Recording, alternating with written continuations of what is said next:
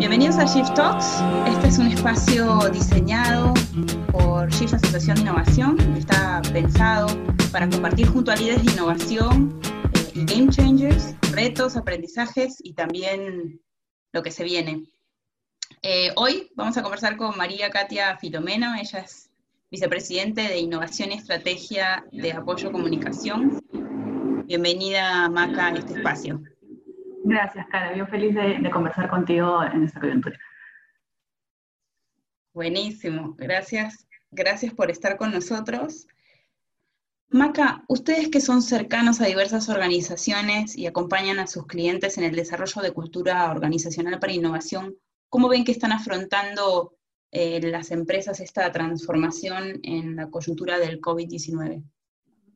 Sí, mira, yo creo que es una coyuntura casi de revolución cultural, ¿no? O sea, nosotros ya veníamos trabajando con varias empresas en temas de transformación cultural, en temas de comunicación interna y cómo la comunicación aceleraba un poco los procesos de transformación, pero creo que esta coyuntura finalmente es un contexto súper complicado, las empresas están tomando decisiones bastante complejas, pero es una oportunidad grande de transformación, ¿no?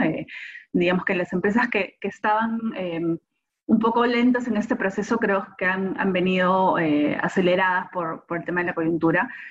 Las empresas están viviendo crisis interna y crisis a nivel externo. En el mejor de los casos, creo que están trabajando en condiciones de eficiencia extrema y en muchos casos en verdad están con ajustes, por ejemplo, de personal, y esto los obliga, y mucha exigencia por otro lado de resultados, ¿no? O sea, la coyuntura está exigiendo muchísimos resultados y resultados hoy. Entonces esto implica un reto de transformación gigante para las empresas y obviamente para todos los equipos que forman parte de ellas. Si bien yo creo que hoy la palabra, más que la palabra, la frase transformación cultural no se está usando tanto como típicamente se trabajaba antes, el tema es uno de los primeros en agenda, probablemente con otros nombres. Hoy súper vinculado al negocio. Y en este contexto yo lo que veo es que lo que estamos viendo además en las empresas con las que trabajamos y las que estamos viendo es que hay retos de negocio, veo como 4 retos de negocio que tienen un correlato cultural, ¿no? O sea, que tienen retos culturales detrás. Uno está vinculado a lo que estaba mencionando de lograr resultados o con menos gente o con equipos remotos, que es una lógica distinta, implica un cambio de mindset. Muchas empresas están reorganizando la manera en que trabajaban en equipo, las formas de trabajo, buscando alianzas de distinto tipo. Eso es un reto ya de por sí grande. Lo otro es agilizar proyectos, ¿no? Estamos viendo que muchas empresas, los proyectos que tenían o congelados o lentos, digamos, proyectos de potenciar e-commerce, proyectos de servicios digitales, temas que tienen que ver con cambios de protocolos, se están dando y se están dando de manera ágil. Y eso también implica una escucha permanente de las necesidades de los clientes y los consumidores y una capacidad de adaptación rápida que ahora ya no es una opción, ¿no? Que es una necesidad. En tercer lugar está un reto no menor, que es mantener la motivación, la productividad y la seguridad de los colaboradores en un contexto de alto nivel de estrés por un lado y de presión por resultados por otro, ¿no? Y estrés obviamente que tiene que ver no solo con el tema laboral, sino también personal, preocupaciones por bienestar personal, agenda compleja por temas más de casa, etcétera. Entonces, en este contexto, las medidas de protección de salud del trabajador y un interés genuino es clave. Y yo diría que un cuarto reto es compatibilizar el cortísimo plazo, es decir, el hoy, con el mediano plazo, ¿no? Porque yo creo que ya no podemos hablar de largo.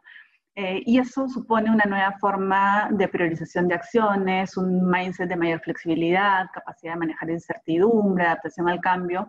Y si te das cuenta, en realidad, todos estos elementos ya formaban parte del mindset de innovación. Quienes han trabajado en temas de innovación siempre han estado acostumbrados a estos entornos VUCA, ¿no? O sea, de alta volatilidad, incertidumbre, complejidad, ambigüedad, pero hoy ya no son los equipos de innovación, hoy son las empresas, y por tanto es la cultura de toda la empresa la que está acelerándose hacia esto, sin necesariamente llamarlo transformación cultural, sino es un tema de exigencia de negocio hoy que se está dando en las distintas empresas. Y ves, ya se pueden ver resultados porque hablábamos de la coyuntura, pero la coyuntura ya tiene unas 10 semanas. ¿Has visto que estas estrategias que están tomando o estos drivers de transformación que, como tú bien dices, han impactado no solamente a las áreas de cultura organizacional, a las áreas de innovación que estaban liderando este cambio, sino a toda la organización con una mayor agilidad? ¿Ves que ya hay resultados? Sí, yo creo que hay resultados. Yo creo que las primeras 2 semanas fueron Conclusiones, tal vez, ¿no? claro. Creo que primero hubo una especie de shock y de pensar que esto era un tema momentáneo. Todos sabíamos que no lo era, pero el hecho de tener las 2 primeras semanas de cuarentena, creo que fue como que después de esto vamos a retomar cosas. Creo que después del mes de cuarentena, probablemente mucho antes vinieron los procesos de aceleración, pero después no creo que haya empresa que no haya agilizado procesos y proyectos de servicio digital. O sea, eso se ha dado creo que en muchos sectores, de servicio digital o de transformación de negocio. Claro, todo el mundo habla del caso emblemático de San Antonio y qué sé yo por la transformación de negocio, pero en general las distintas empresas están, todo el tema del e-commerce y cómo adaptas las plataformas a una demanda que no es la misma demanda de e-commerce que tenían las empresas antes de la cuarentena, ¿no? O sea, las empresas hoy están luchando por un cambio de procesos que les permita adaptarse a un nuevo consumidor que ahora consume todo, o en algunos segmentos, o en algunas ciudades, qué sé yo, a partir de lo digital. Entonces, desde transformar la manera de dar un servicio a un servicio de por sí digital, que se da desde las empresas de alimentos que empezaron a sacar algunos temas más de llegada directa al cliente, hasta los teatros que empezaron a ofrecer alternativas de experiencias por Zoom. O sea, en realidad creo que se han dado muchas empresas que básicamente lo que han hecho es, sin todo el background necesariamente de el mindset ágil y el foco en el cliente y todo eso, es como que el mismo proceso, pero de manera acelerada. En ponerme los zapatos del cliente y en función a lo que espera y lo que necesita en este momento, organizar todo para poder abordar a ese cliente de la mejor manera y poder tener resultados de negocio que les permitan enfrentar esa coyuntura que es durísima, ¿no? Okay. O sea, estaríamos hablando como del mismo camino de transformación cultural, pero con un boost prácticamente, ¿verdad? Sí, con un boost. Creo que no necesariamente con las metodologías específicas que sí manejaban, por ejemplo, muchos equipos de innovación, pero la lógica es la misma, ¿no? La lógica es la misma, que es cliente al centro. Creo que en esta coyuntura es, bueno, en esta coyuntura y debe ser siempre, pero es cliente al centro y trabajador al centro. Una mayor apertura para poder incorporar ideas de cualquier parte de la organización, mucha agilidad. Yo creo que ahora hay un cambio de mentalidad. Hay una mentalidad ágil en más ejecutivos de empresas, ¿no? Y no necesariamente la mentalidad ágil con ese nombre, digamos, pero sí veo que ya no está esta necesidad de esperar meses para tener un proyecto perfecto que da luz y con todo, absolutamente todo, sino esto que siempre los equipos de innovación buscaban, que eran de pequeños releases parciales que permitan aprender, corregir rápidamente. Creo que se está dando más.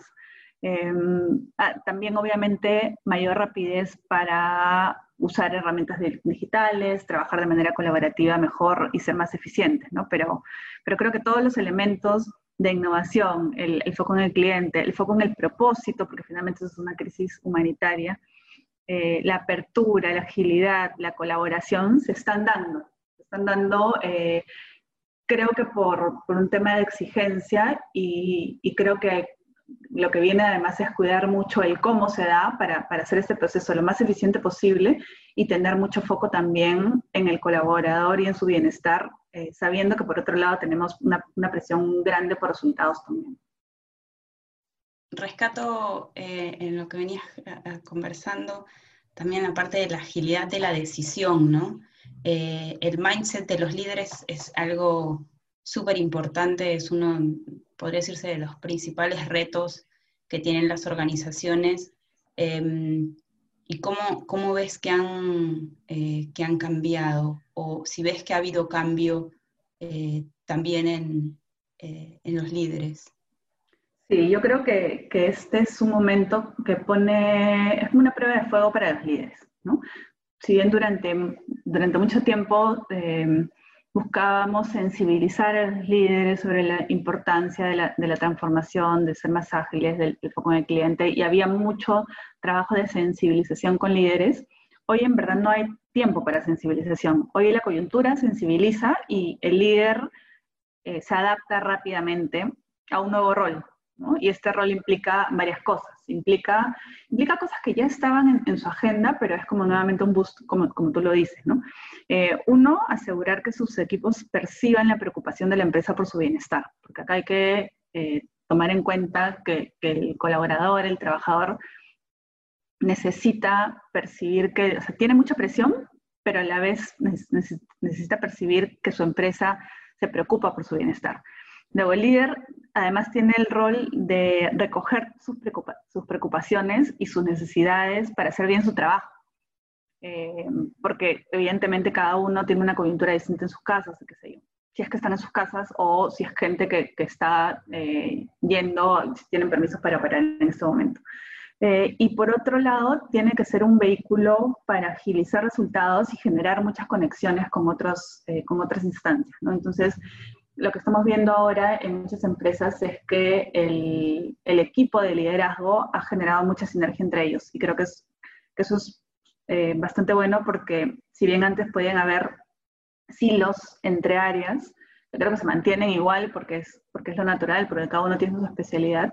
La coyuntura de crisis hace que este equipo encuentre un norte común más fácilmente, ¿no? Entonces, creo que los líderes son fundamentales, están a prueba hoy. Y además el rol del CEO o la CEO, dependiendo, se ha vuelto clave, ¿no? Porque en realidad tiene que estar cerca, con las limitaciones que eso implica, del equipo. Siempre ha tenido la necesidad de estar cerca, pero creo que ahora es mucho más complicado. Es importante que le vea en la cara, aunque parezca contradictorio, pero hay formas de hacerlo. Y muchas veces el CEO tiene que dar noticias que no son tan fáciles, que son complejas, ¿no? De hecho, nosotros también estamos trabajando con algunos líderes en capacitarlos porque transmitir y ser empático frente a una cámara no es sencillo. Y tienen que hacerlo porque es la necesidad que tiene la gente de percibir empatía y de sentir que hay realmente una capacidad de escucha y apertura que es real, ¿no? Con además el rol aparte de los líderes de dejar esta huella digital positiva, porque eso va a generar orgullo y engagement en los trabajadores también, ¿no? Saber que su líder también es alguien que tiene un rol positivo hacia afuera de la empresa. Gracias. Interesante lo del nuevo cambio, ¿no? Creo que en base a este cambio y este mindset se viene una nueva etapa. Estamos hablando de la coyuntura, pero después de esta coyuntura va a venir seguramente una nueva normalidad. No sabemos en qué porcentaje regresaremos a lo que éramos o cambiaremos totalmente. ¿Cómo ves ese futuro? ¿Cómo ves la segunda fase de la transformación cultural, intentando reactivar actividades, intentando volver a los espacios, viéndolos las caras? ¿Cómo lo ves? ¿Cómo ves ese futuro? Sí, yo creo que este futuro no va a ser igual. A ver, estamos mayo, en el mejor de los escenarios, vacunas principios del próximo año. Vamos a tener varios meses de una forma distinta de trabajar. independientemente de que regresemos a vernos las caras o no, ¿no? Porque no es lo mismo regresar a verse las caras y no poder tener una interacción más cercana. Entonces, sí creo que hay una primera etapa que ya vivimos y que creo que está cerrando, estamos en una coyuntura rara. Ahora las empresas ya no están en una coyuntura rara, es lo que tú dices, esto, lo que muchos llaman la nueva normalidad. Y en esta coyuntura es la identificación de procesos que nos permitan seguir enfocándonos en el cliente, en el trabajador, en este contexto. Yo creo que acá hay un tema fundamental, que es la incorporación de esta sensibilidad por entender cómo cambia la necesidad del cliente en el corto plazo y cómo cambia la necesidad del trabajador en el corto plazo, ¿no? ¿A qué me refiero con esto? Yo creo que parte de la nueva normalidad es tener incorporado en el ADN, pero ya no solo en el ADN, sino también en procesos, empaparse permanentemente de cómo cambian los hábitos del consumidor, puede ser de una semana a otra, porque creo que esto puede seguir pasando.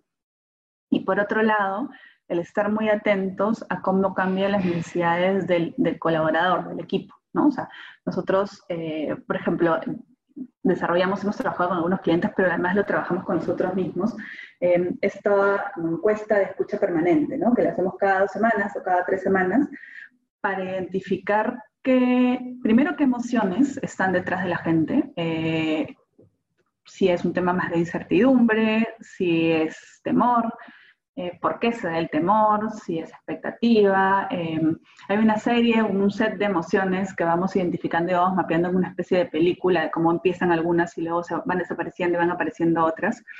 Y en realidad esto tiene una utilidad, que es tomar acción. Tomar acción respecto a las preocupaciones que están pasando en el momento, ¿no? Entonces, claro, si tienes un equipo ahora que está trabajando desde sus casas, entonces, ¿qué necesita para trabajar bien de sus casas? ¿Qué va a necesitar si es que regresa y cómo lo va a necesitar? Entonces, esta escucha permanente creo que va a ser parte del día a día de las empresas a futuro.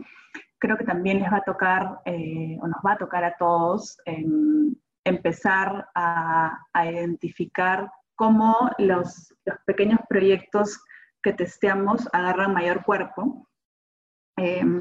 También lidiar un poco con cómo estos proyectos que nacen desde la innovación también se chocan con la realidad o con un contexto desde social o político complejo, nuevas regulaciones, y creo que finalmente esta mentalidad nuevamente busca, ¿no? de volatilidad, de incertidumbre, de complejidad y ambigüedad, ya va a ser parte de la manera de hacer negocios. O sea, yo veo que el planear a cortísimo plazo, el ensayar y aprender del error, el estar enfocados, la capacidad de corregir rápidamente, yo creo que es algo que llegó para quedarse.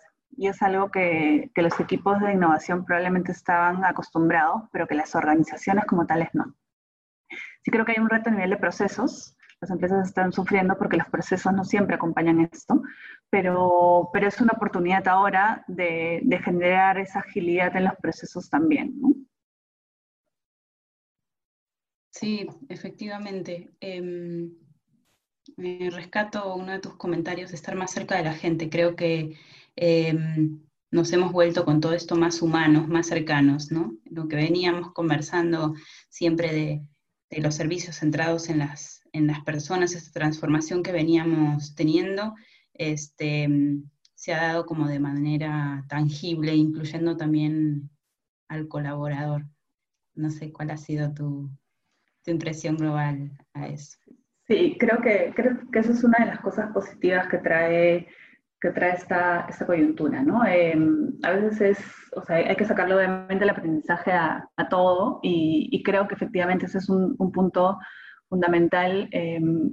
Las empresas, los ejecutivos y los líderes de opinión en general, todos, creo que hoy el tema de centrarse en las personas es una de las cosas que nos ha traído la crisis, porque es una crisis humanitaria, porque creo que hace mucho más tangible la relevancia del propósito, porque hace que las empresas, si bien tienen que focalizarse obviamente en generar resultados, también miren al costado y se centren en sus trabajadores y en cómo pueden ayudarlos a asumir estos retos de trabajo, pero también asumir los retos que están pasando cada uno en su mundo privado, ¿no?